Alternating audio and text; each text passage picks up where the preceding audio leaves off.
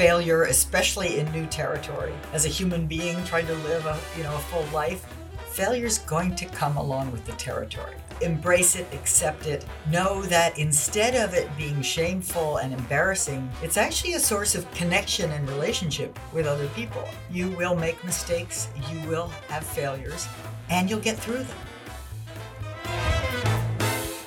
Welcome to Secret Leaders. Today I'm joined by Amy Edmondson. Amy is the Novartis Professor of Leadership and Management at Harvard Business School, a renowned author, and in 2022 was recognized by Thinkers 50 as the most influential management thinker in the world. She's known for her work in the research of psychological safety, the notion that the most successful teams are those in which people can speak up and admit their mistakes. She's with us today to talk about her new book, Right Kind of Wrong, Why Learning to Fail Can Teach Us to Thrive, and I can't wait to hear more about it. Amy, welcome to Secret Leaders. Thank you so much for having me. So, I'm sure I missed a few things out in your introduction, but let's get straight into it. Why do we hate to fail? Well, I think we come by it honestly. We have a natural aversion to failure. We would rather succeed than fail. There's an instinctive worry about failure, excuse me.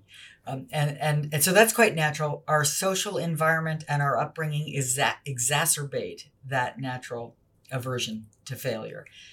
So I think it's pretty straightforward, right? We want to succeed. We want to be thought well of. We want to do well. We don't want to fail. And talk to me a little bit more about the aversion then. So instinctive emotional response to failure. Like, when you say instinctive, is that, from, like, people often talk about, ancient days, the caveman days? Is this like a fight or flight kind of situation? I think it absolutely is. In fact, it's quite closely related to the fight or flight, that amygdala triggered response that leads us to panic a little bit. And if you think about it, long ago, days of hunter-gatherers, we would have been at risk for death if we somehow got expelled from the tribe, right? If people decided we were not worth having around, we were in trouble. Our success, our life depended upon others' willingness to sort of connect and associate with us. And so I think that's where it traces back to. But certainly from a very early age, most of us are given strong messages about getting things right, getting the right answer in school and not failing. And our failures are greeted with derision or humiliation, and our successes are greeted with applause. So we'd rather have the applause. Just as you were saying it, I was remembering watching, a recent Planet Earth, David Attenborough. You see this group of monkeys basically, and if they don't stay together, if the fittest doesn't survive, doesn't manage to keep up and succeed, like you say, it literally can be a matter of life or death, and all descended from monkeys. It was really interesting to see that being a real thing. It's so visceral. Right? And today, that doesn't describe the modern world to the same extent at all, and yet we have those vestiges, I think, in our emotional systems. So when you talk about, we're taught it from a young age, how do you think that's changing? So, what have you seen in your career about that narrative and that attitude? How have you seen that changing through your lifetime? And I've got a part two.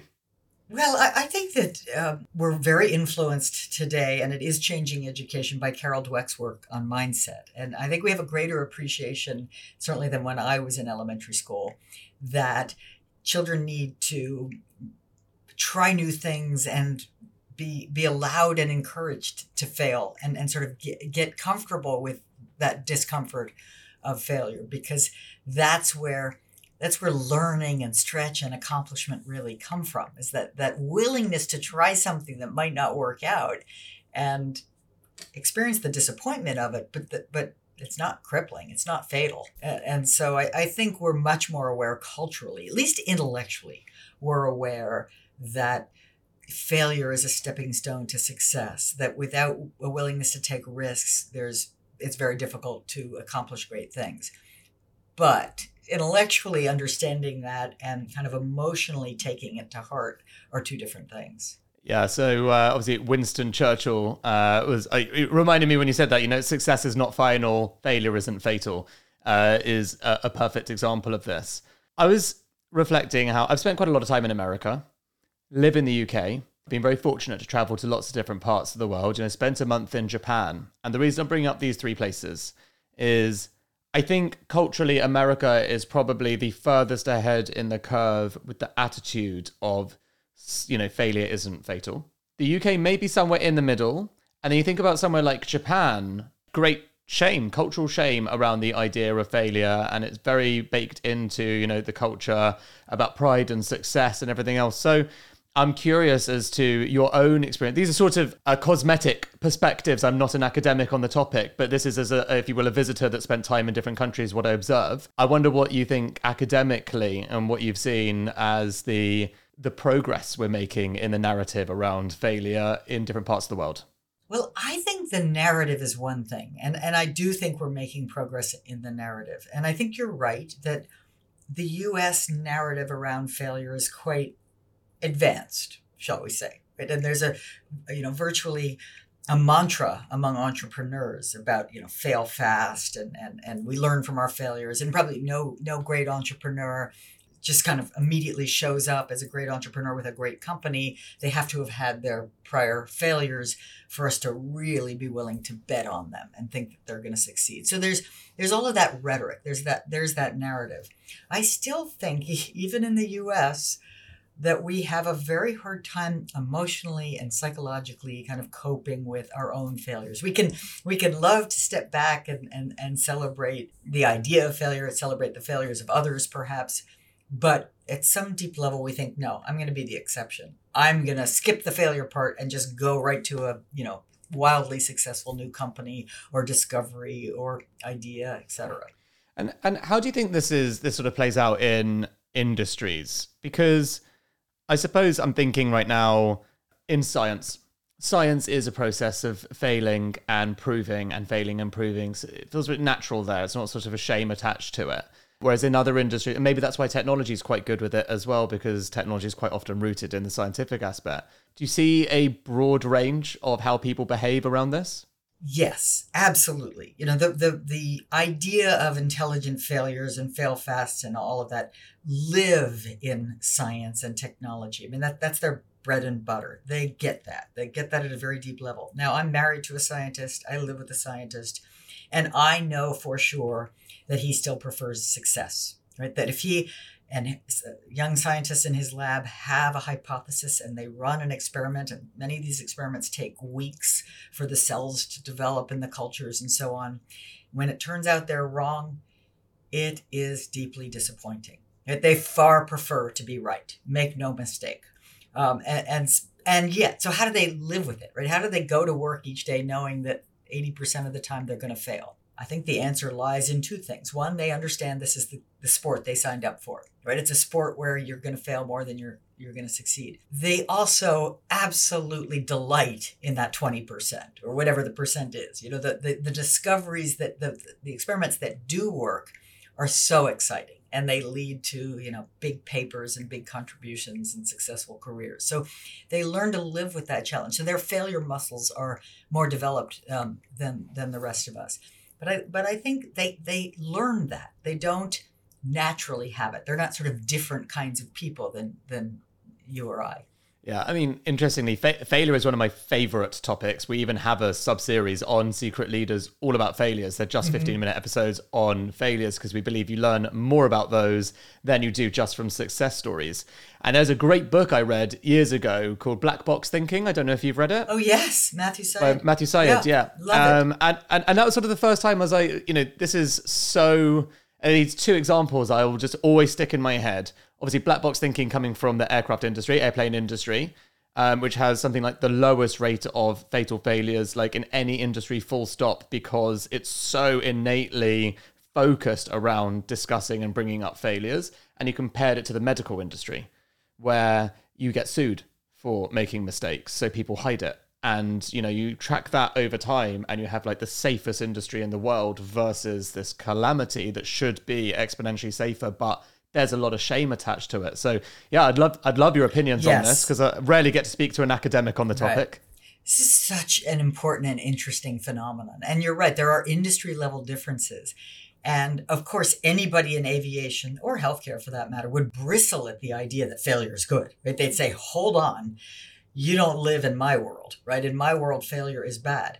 But as you say, in aviation, The only way they've gotten to their extraordinary safety record is through awareness of failure, not through ignoring it or wishing it away or commanding it away, but by literally knowing it's around every corner. They're obsessed with it. So because of that heightened awareness, then there's more thoughtful interrelationships in the cockpit, and there's more analysis of the small things that do go wrong, and more willingness to look at the close calls to figure out what you can learn from them and make yourself even safer tomorrow. And I don't think it's, I think what you say about healthcare is absolutely true. They have a less good safety record than aviation, but to their credit, they do have a harder problem. The nature of patient care, it's enormous, there's a lot of knowledge about how to do it well, but it's also enormously variable.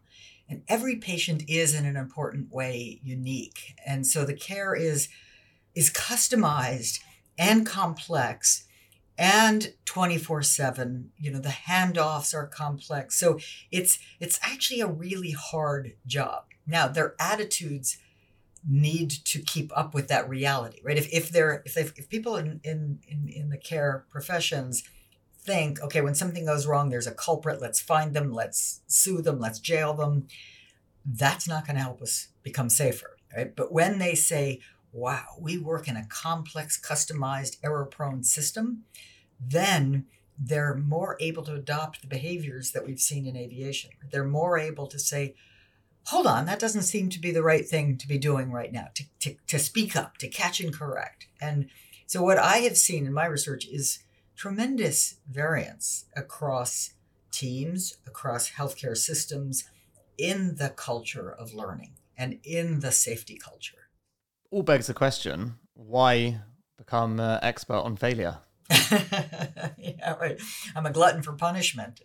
It's a topic I have been long interested in, I think, in part because, like every social psychologist, you sort of are drawn to things that worry you, drawn to things that are hard and painful for you. So I think I've always been quite ashamed of my shortcomings, and I remain so today. That's painful and hard to live with, or let's get scientific about it and realize we can have fun with it, right? That in fact, failure, especially in new territory, as a researcher or just as a human being trying to live a full life, failure is going to come along with the territory. Embrace it, accept it, know that instead of it being shameful and embarrassing, it's actually a source of connection and relationship with other people. I mean, I like you better when I discover that you're fallible, when I get to know some of the things you're worried about or that that you think you've done wrong. Then suddenly we move from acquaintances to friends. I mean, you never become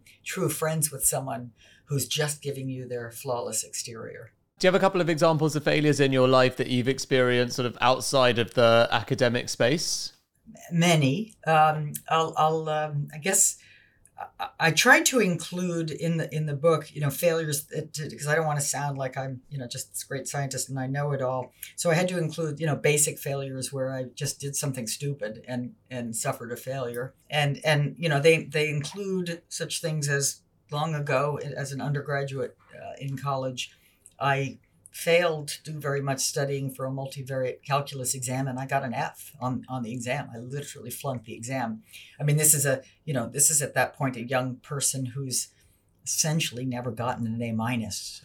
So it was pretty devastating. And I had this idea in my mind. I was pretty good at math and all the rest nonsense, right? I mean, you have to study. So that was a bad one. More recently, a few years ago, I entered an alumni sailing regatta. I'm a very good sailor. I've raced a lot in my life, and now this turned out to have been a very windy day and high performance boats, the kinds of boats that really are for the young, not for folks like me. Although I can hold my own, but I did okay, not well, but not dead last in the race. And then heading into the dock, rookie error. I'm heading dead downwind into the dock. Any experienced sailor, which I am one, knows that when you are heading down, when you are in a dangerous situation, if there is the tiniest shift in the wind, which in the Charles River is rampant, happens all the time, that boom can go flying across the boat and it can be a lethal weapon. right? Like a baseball bat to the head. And I'm just chatting away with my crew. I know better. And boom, literally, here comes the boom. I didn't see it coming. It happened in less than a second, I imagine. And next thing you know, I'm in the Charles, bleeding profusely with a pretty big head wound that ends up taking 9 stitches and taking up the valuable time of clinicians who surely have something better to do than to clean up after my basic failure. So I felt terrible about it. And anyway, obviously, here I am illustrating that my intense fallibility as a human being.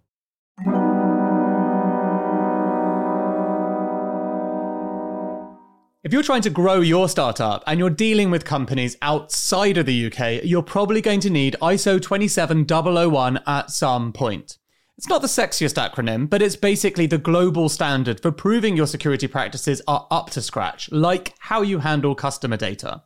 The same goes with SOC 2. You're going to need it if you're a SaaS company. But achieving these security frameworks can be very tedious and very costly. This is where our partner, Vanta, comes in. Vanta automates up to 90% of the work for certifications like ISO 27001, SOC 2, GDPR, HIPAA, and more, getting you audit ready in weeks instead of months, and saving you up to 85% of the cost. And as a special offer, our listeners get 20% off Vanta. Just head to vanta.com/secretleaders. That's VANTA.com/secretleaders for 20% off. There's a link in the description.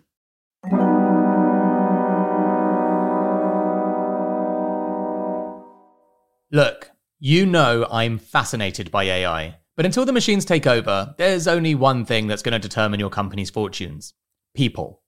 This isn't some kind of hollow point to make me look good. If you speak privately to any successful entrepreneur, they'll confirm it's true. So, if you're a leader of a growing business, then you should check out Personio.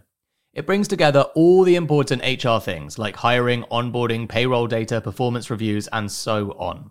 You don't want loads of employees sending you emails asking for time off. You want to be able to see things objectively, like it's taking you too long to hire. You want to do performance reviews well, having clear goals for people that are logged in a centralized system. And you want to do all these things in one simple tool without having to become an HR expert. All of this is possible with Personio. Check it out at personio.com/secretleaders. That's personio.com/secretleaders. There's a link in the show notes. What about emotional? Have there been any sort of like emotionally triggered failures or, poor judgment throughout your life that... of course. Yes, and without having, a specific moment in mind, I have, many more times than I like to admit, said things that I shouldn't have said in say an argument with my husband. I mean, that were uncalled for and unhelpful, for sure. Right. So that's a kind of, it's a failure of self-control, I suppose. And most of those kinds of things we can pick up and move forward. And of course, they're usually, bilateral in nature, but they're never praiseworthy. They're never helpful. I mean, we'd be, and I'll just speak for myself, I'd be much better off if I had the capability and the self-awareness to pause, and think it through, right? Think through what will happen if, and make more thoughtful and considered responses. Now, I imagine most of our listeners have found themselves coming up short in their personal lives at various times, even if it's just the things which I've done as well, of, not being there for a child's, performance or game or so forth, and because of work commitments or whatever, and feeling bad about it. So we all have those deficiencies that we've produced of our own volition. And this is a podcast about leadership, and I do think that we owe it to ourselves, our colleagues, and our organizations to do better at work. I mean, we should do better at home too, but really we should do better at work. And I'm always, I truly remain kind of surprised at a deep level when I hear stories, and I still do, the modern era, where there are There are leaders who yell and scream at people, or throw things, or otherwise engage in bullying behavior. And it just seems almost to me impossible to imagine not taking that leadership responsibility more fully, more seriously, and just pause, stop, challenge what you were about to do and choose something else instead. It's quite fascinating to think about it as at some point in the last 100 years, that would have been the norm. Yeah. And never helpful. But actually, progress was made, and, Yes. things were created and people did live fulfilling lives. But at some point, the weird niche voices that are like, there's probably got to be a better way, over time, it must be quite encouraging to think, over time they become the prevailing, sensible, most optimistic and pragmatic ways to build value and build careers and create Yes. new things in the world that people actually need and want. And the previous dominant theory of what good management looked like, or what normal management looked like anyway, suddenly starts to become the niche. It must be quite an interesting thing to sort of track over time, like the sort of cultural behaviors around that. Yes, it really is. And I think it correlates with, so it's, probably loopy causality here, but it correlates with the degree to which innovation becomes more and more important to business success, the degree to which product life cycles are shrinking, so that you've got to be sort of learning oriented. Your company has to be spending some significant portion of its energy, like developing new things and developing people quickly to fulfill the roles that are needed. So, as the need for learning increases, then the need for a different kind of leadership also increases. So I know that the prevailing narrative, science, academia, and also personal experience all point to the fact that quite often your greatest failures do lead to your best opportunities. It's absolutely been the case in my life.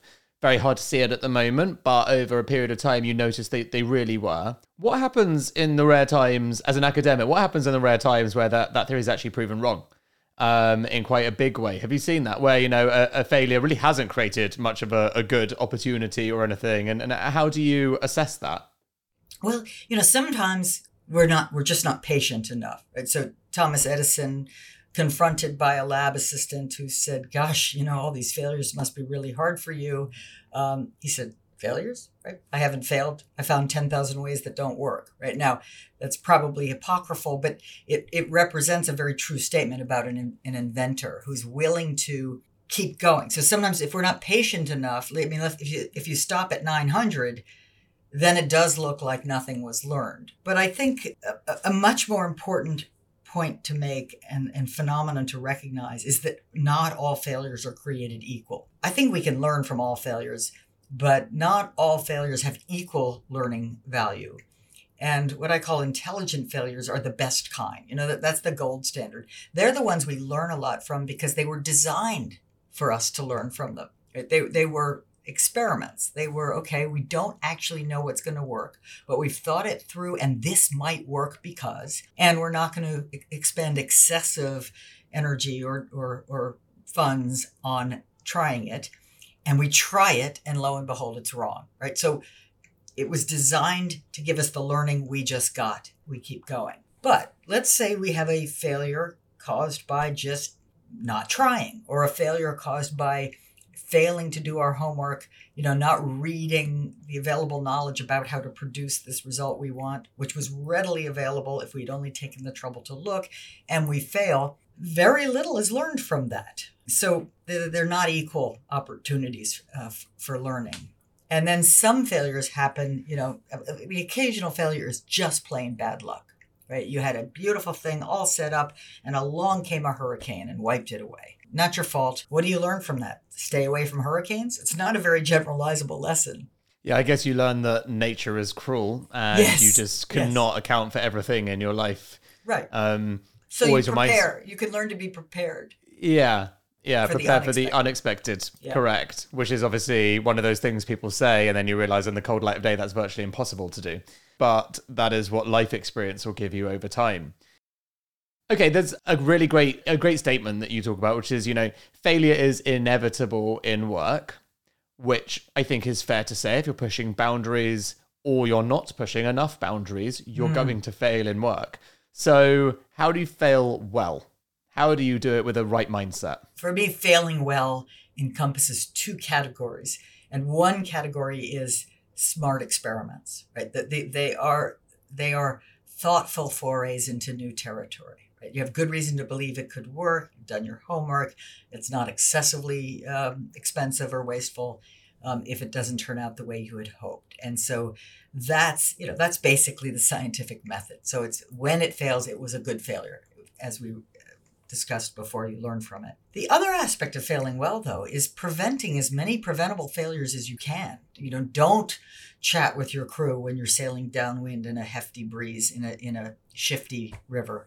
So it's using the available knowledge, the best practices, the teamwork, the vigilance, the training that we have available to do the things we already know how to do with excellence, right? With attention. And so failing well means, it's the Toyota production system, 99.99% of the time it's perfect. 1 in a million might slip through with a little flaw in them. So that's failing well by not failing. So I think, you talk a lot about the 4 essential tools for failing well. I'd love to go through them if we can. Yeah. So the 4 criteria are: 1, it's new territory, right? There's genuinely no way to find out what you need to find out to make progress without action, without trying something. Number 2, it's in pursuit of a goal. We're not just sort of having fun experimenting, but we don't have any clear idea of where we're trying to go or what we're trying to develop. And number 3, it's you've done your homework. You've done the work you need to do to get up to speed on what is known, whether that's talking to customers or reading the scientific literature, you name it. If someone else has sort of done this same startup before and it failed wildly, find out why. Do something slightly different.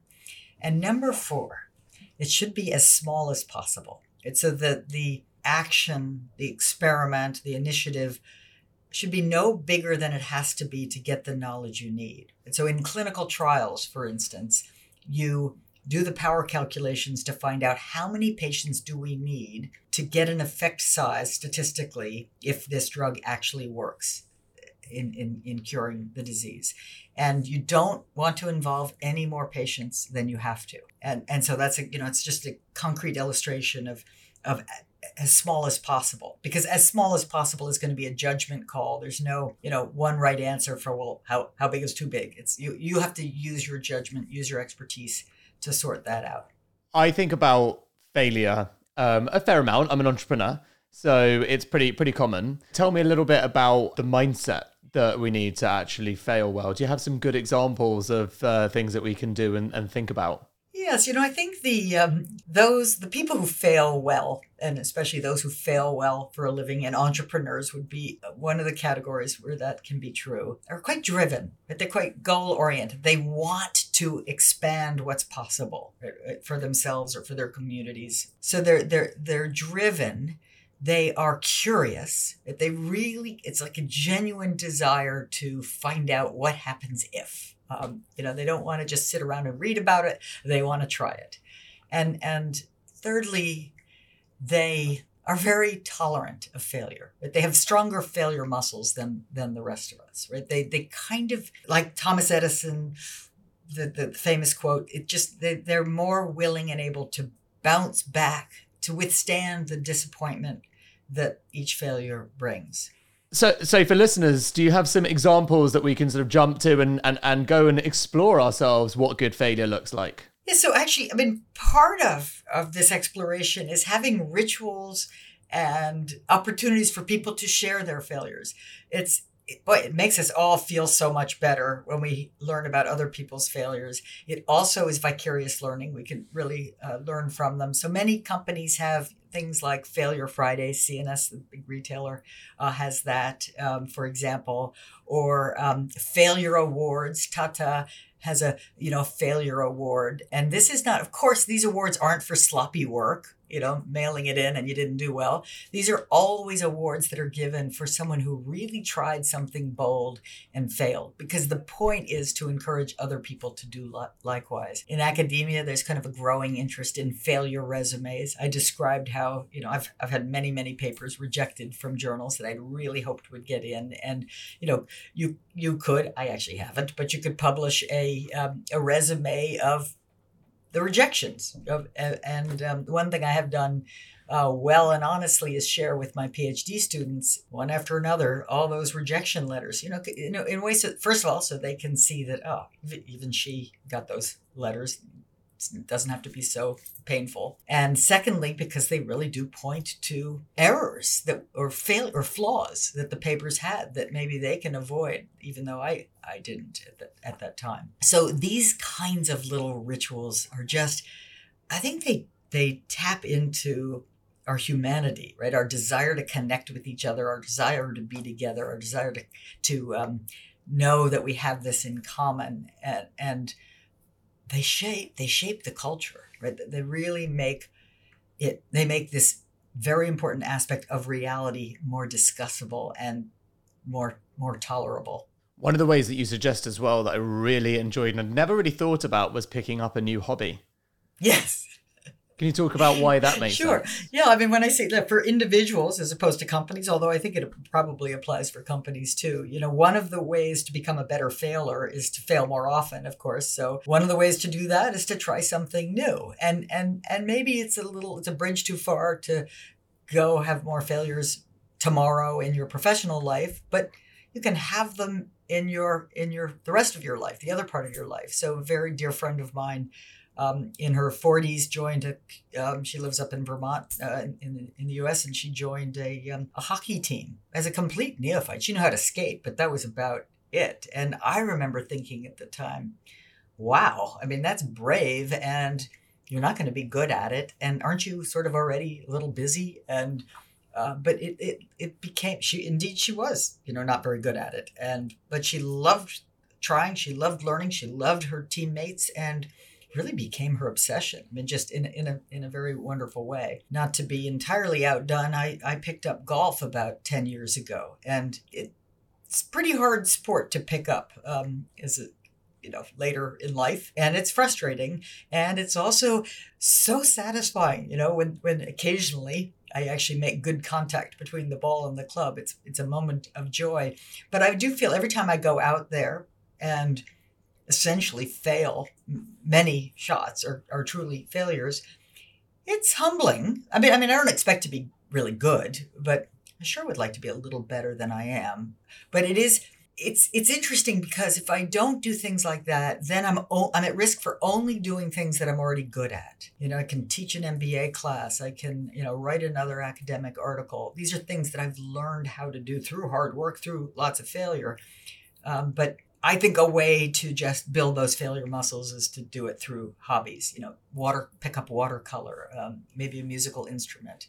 What's anything that draws you in? Yeah, it's interesting. When I started my more recent business, Heights, I was trying to think about it. I didn't really know what I wanted to do, and I had this period of time with my business partner, and so we thought that maybe a really good way to ignite creativity was to take up improv together. And I always get compliments on being funny from people. I've often thought that I might become a stand-up comedian one day, future career kind of thing. Definitely got wit, as in this is about as arrogant as a British person gets. Those are things that I've had enough compliments on them to understand that those are my strong suits, many weak suits. That is kind of in my thing. So I was like, you know what? It's his idea, improv. This sounds great. I can't wait to go. I've never had a real chance to sort of flex my comedy muscles. And I sucked so bad at it. And I never really improved, it's worth saying. In case you think the story is going to go somewhere meaningful, I sucked the whole time. I actually really learned something. Wit is it's actually not a very good character trait for improv at all. Because with wit, someone else is speaking or a moment is happening and you're thinking maybe 2 or 3 seconds before the end, the funny response. With improv, the thing happens in the last millisecond. Right. And you've already planned your response and it's wrong already and you suck and it falls flat. And so I found it a really interesting experience. I did it for 6 months as well. I mean, I really gave it a good go, but I was terrible. What a metaphor. I mean, that's a great metaphor, right? Because you get penalized for not being present, right? In a sense, not being truly learning oriented. Totally. You're trying to perform, not learn. You're not really listening. Yeah, you're not actively listening. Right. You're really not. And that's absolutely the wrong behavior in that actual field. I'd love to talk on one of the other things you talk about, which is, again, I found this resonated so much with me, which is you will survive. You will. You will. I mean, you are a fallible human being, right? Each and every one of us. You will make mistakes. You will have failures. And you'll get through them. I mean, there, of course, this is not about being nice or accepting everything and everyone. This is about being clear about where the boundaries are so that then people can freely operate within those boundaries. Really everything you set out to do that you think, oh, it's going to be awful if, I fail. It's not true, right? It'll be inconvenient. But in fact, and you've got to tell yourself this because it's true, right? You'll get through it. You'll survive it. I mean, take inspiration from the Thomas Edisons of this world, the scientists who just their bread and butter is failure along the way to greatness. Yeah. The reason why this one resonated with me so much is prior to the improv, actually, my previous business, Grabble, was one of the UK's hottest startups and it failed. And we went from a period of very, winning every award, being invited to speak on every stage, winning an award from the Queen at Buckingham Palace and all of this stuff and many dinners and things there, which all inflate your ego when you're in your late 20s and this is all happening. And then we failed. I was deeply embarrassed and ashamed. And British culture does not reward failure like American culture does at all. And I think I was lucky because I had a peer group of other entrepreneurs who understand that that's also par for the course. Shoot for the stars, or, the Icarus thing, fly too close to the sun. There's a very fine line between success and failure at those kind of high stakes, high funding, high growth realities. And I read that, what you said, it really resonated because it helped me start a better business that was more aligned with my values. I'm much happier now. I'm purposely growing it slower. We're not taking money that we don't need. So many decisions that are learned from the failure that have put me in a much better position with my health, my mindset, my mental health, the people around me, to enjoy the journey. Right. Like, that's the other thing. And if you're enjoying the journey, you don't necessarily even think about when it's going to end. You're just in a process of like, this is my life's work and I'm happy. So those were really valuable lessons from that failure. But at the time, didn't feel that way. The only thing I would love to be able to take away from that story, like to remove from that story, was the shame and the embarrassment, right? Because those are not, in fact, the right reactions to having a soaring success that then turns into a failure. It's complex. It was novel. It wasn't your fault. You're put in that limelight. What are you going to say? No to the Queen? Right. So it's sort of, and yet that's human, right? You wouldn't be quite human if you didn't at least experience that a little bit. And I think the self-discipline is to learn to challenge it. Say, okay, where is this coming from? Like, where is this shame? The only logical explanation for this shame is a wrong-headed belief that it shouldn't have happened, or, I shouldn't have allowed that to happen. But that's nonsense. You're literally in new territory, right? This is what happened. In fact, the most powerful question, I think, for learning from failure is what happened? And we spontaneously want to ask, well, who did it? And whose fault was it? Wrong questions, right? It's what happened? Oh, and what happened from your perspective? Because what happened from where I sit looks a little different. And when we put those together, we have a fuller narrative about what happened. And then we can see more opportunities to tweak and pivot and do better next time. And on that note, when I did a post-mortem on my own experience running that company, what happened was an inexperienced leader tried to take on more than he actually understood or knew. And actually, as a result, didn't build a strong, cohesive, and powerful enough culture. And that was all on me. And I learned those lessons deeply this time around with Heights, where we're very value-centric and very culture-centric from the get-go.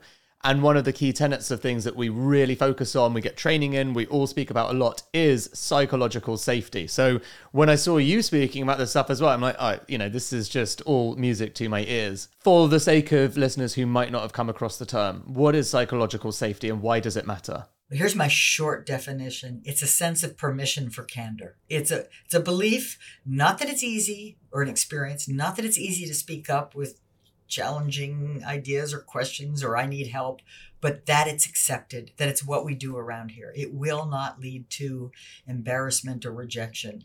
And psychological safety is really a learning environment. It's rare, right? So most organizations or most teams are not quite where they need to be as learning oriented, as conducive to learning as they should be or could be. And it's funny because when you said candor, if any of my team listened to this, we had a book club on radical candor and made everyone read it. And, we all really enjoyed the discussions around it. I don't think everything needs to be radical to that extent, No. But what that book does well is frame how candor really enables psychological safety. I think that's the insight that actually, makes a lot of sense when you understand it. Right, I agree, and it's radical isn't brutal, right? It isn't brutal candor. It's radical only in the sense that it's so counter-normative. Whether it's in the UK or Japan or the US, I'm sorry, we aren't good at it, and so it's a radical idea to think we're going to talk straight. That when I've got an idea, I'm going to share it, or when I really disagree with the boss, I'm going to say so, or when I need help because I'm in over my head, I'm going to ask for it, and those are radical behaviors. And you're right. The more we do them, the more we create psychological safety. The more psychological safety, the easier it is to do them. So practically speaking, sounds nice. Our listeners are all leaders. They're like, yeah, okay, this lady speaks some truth. What the hell do I do to create psychological safety? And I think there's maybe two parts to that. One is this stuff feels easier when you're starting new. That was my opportunity. Yes. I'd learned from my mistakes. I'd had time to think about stuff and I was starting from scratch and saying, this is how we build a great culture. We're honest, we're vulnerable, we speak from our hearts, all of these things, and we discuss our failures. It's actually, I'm imagining, a lot harder to hear this, recognize what you're saying. Maybe there's quite a few leaders listening to this and thinking this might actually speak to the very heart of the problem we're going through right now. How do I pivot and start to bring this into my organization? I think you pivot by thinking aloud, being willing to acknowledge what you see, which is that there are challenges ahead. There's uncertainty in our industry or our markets or our products and services. In other words, call attention to the reality of the work that you do and lead. Because by calling attention to that reality, you're creating a rationale for why people's voices are needed. Because it's one thing to say, oh, we want you to speak up. Yeah, why exactly? If I speak up, I might put myself at risk. And why would I do that? Right? Well, you do that because look at what we're trying to do. It takes all of us to do that well. So you start by I call it reframing the work, because my premise is that most people have outdated industrial era models inside their head, that you're supposed to set your targets, meet your targets, like all is predictable and well. No, all is unpredictable and complex. So name it, make it discussable. Let's talk about it. And then secondly, and really important, lean into inquiry. Ask more questions than you normally do. Ask good questions, the kind of question that focuses the conversation on some issue that matters, some area of uncertainty that we need to get our arms around. And a good question is one that focuses, that gives people room to respond, that creates a need for careful thought. And like you're doing right now in this podcast, you're asking me a question. I guarantee you, it would be very awkward, if not impossible, for me to sit here silently after you ask a question, right? A question creates a demand for voice. Now, you could get, artificial voice. I could give you my, fake talk, right? Things I don't really believe that I think you want to hear. And that's always a risk. But I think if you phrase your questions well, you will be clear and people will understand you to mean, I really want to hear what you're thinking. And finally, monitor your responses, right? We talked earlier about the yelling and screaming. We don't do that. I mean, your response has to be things like, I hadn't thought about it that way. That's interesting. Or thanks for that clear line of sight. Or what help can I give you, right? I mean, you have to make the kind of these moments of challenging voice a positive experience, because they're not naturally. So if I want to build a culture where psychological safety is promoted and committed to, I'm not trying to ask an oxymoronic question here, by the way, or trap you, but I guess this is how my mind works. So say I think the most important cultural facet of my company is psychological safety. Then I want people to practice it. I want to encourage it. I want to bring, the horse to water, so to speak, and do as much training with empathy and kindness as I possibly can. How do you treat the culture and the company when people won't play ball and you need to show them the door? Because is there almost like I guess the right word is paradox of it, right? Which is, this is what we decided is really important. You won't do it. And that almost creates its own backward psychological safety. Yeah. I mean, psychological safety is not the same as job security. In fact, the amazing Alan Mulally gives us some very beautiful examples of this in his leadership of the turnaround at Ford a decade or so ago, where he's very clear about what the new behaviors are and what the honesty is required and what we owe each other in a sense of accountability to each other. Very crystal clear about it. And those who don't get in line, he essentially says, it is completely up to you whether to choose to behave in this way or not. But if you choose not to, you won't be doing it here. This is not about being nice or accepting everything and everyone. This is about being clear about where the boundaries are, so that then people can freely operate within those boundaries. But the kinds of behaviors we will not tolerate are, for example, even something as simple as coming to the meeting and saying one thing, and then later in the hallway saying another thing. That is, directly in contradiction. And because it's, political behavior, we won't tolerate it. It is okay. One of the most important things you can do, I believe, to create psychological safety for good risks and for speaking up is to sanction clear violations. Okay, so what are your 3 things that you can do to ensure psychological safety in the workplace? If I want to put a toolkit in now, what do I need to consider? Well, I don't think you can ensure it, but I think you can foster it, reinforce it, do your best. And they are: reframe the work, invite input widely, and respond productively. And I already described, what reframing the work is all about, but just replace people's taken for granted assumptions that it's just a formula, we're supposed to follow it, and, all will be well. Like you said earlier, this is easier, and I agree, for startups than for more mature operating companies. Because in a startup, in, phase 1, it's explicit. You're experimenting. You're mucking around to try to find that replicable formula for success that we can actually get paid to do, and do it well, and organize ourselves to do it rigorously and consistently. And then once we get that and we start sort of ramping up and growing fast and producing that formula, then it becomes far more threatening to kind of challenge it, because this is what we do. This is where the money comes from. And so that's the kind of domain that I'm more often looking at and helping with, which is where there is this risk that people won't speak up. They don't want to be the one to say, maybe this emperor doesn't have clothes anymore because the world has changed around us, or I got a wild idea. Hey, we don't want to hear it. We're busy. So it's about reframing the work to kind of remind people, no, this is still learning work. Innovation still matters. Speaking up about small imperfections really matters, right? So you're just reminding people the sport we're playing so that they are willing to play that sport. And secondly, I said ask good questions, but also, create structures and systems that require people. You talked about the postmortem. That's a good example of a structure that essentially creates psychological safety by bringing us together and requiring us to do the hard work of speaking about what we think happened, what went wrong, what we might do differently next time, right? So it's a structure that makes it hard to opt out. And then finally, the learning-oriented response. The response to all the bad, all the red, all the problems, all the failures. The response must be looking forward. It's kind of, where do we go from here, and how will we do it together?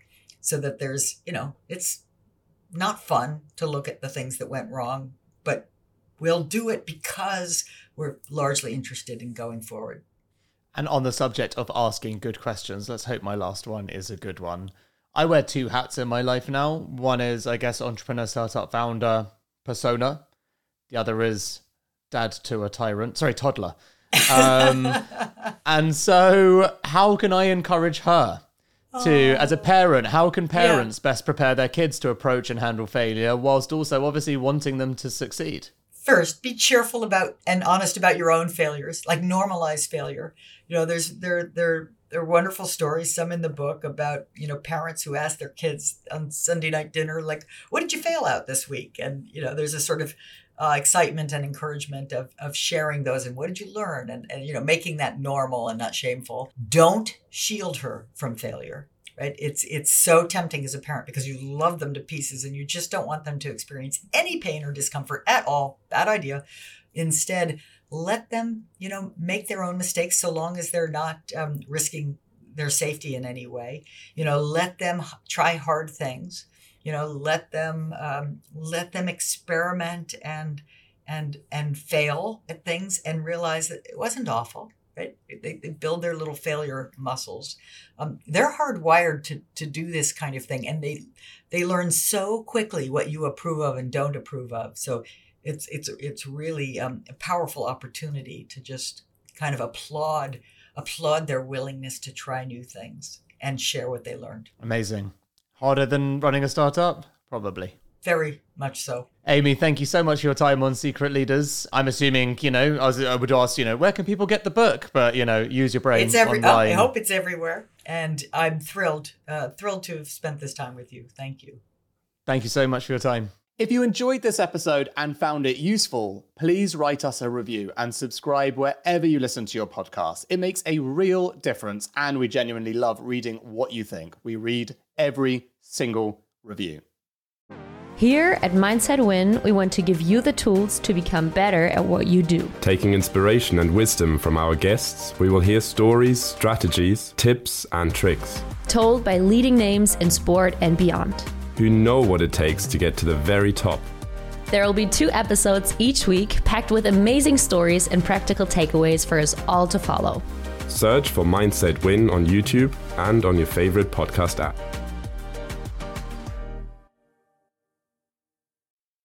I've been your host, Dan Murray-Serter, and we'll be back next week with more lessons for entrepreneurs and leaders.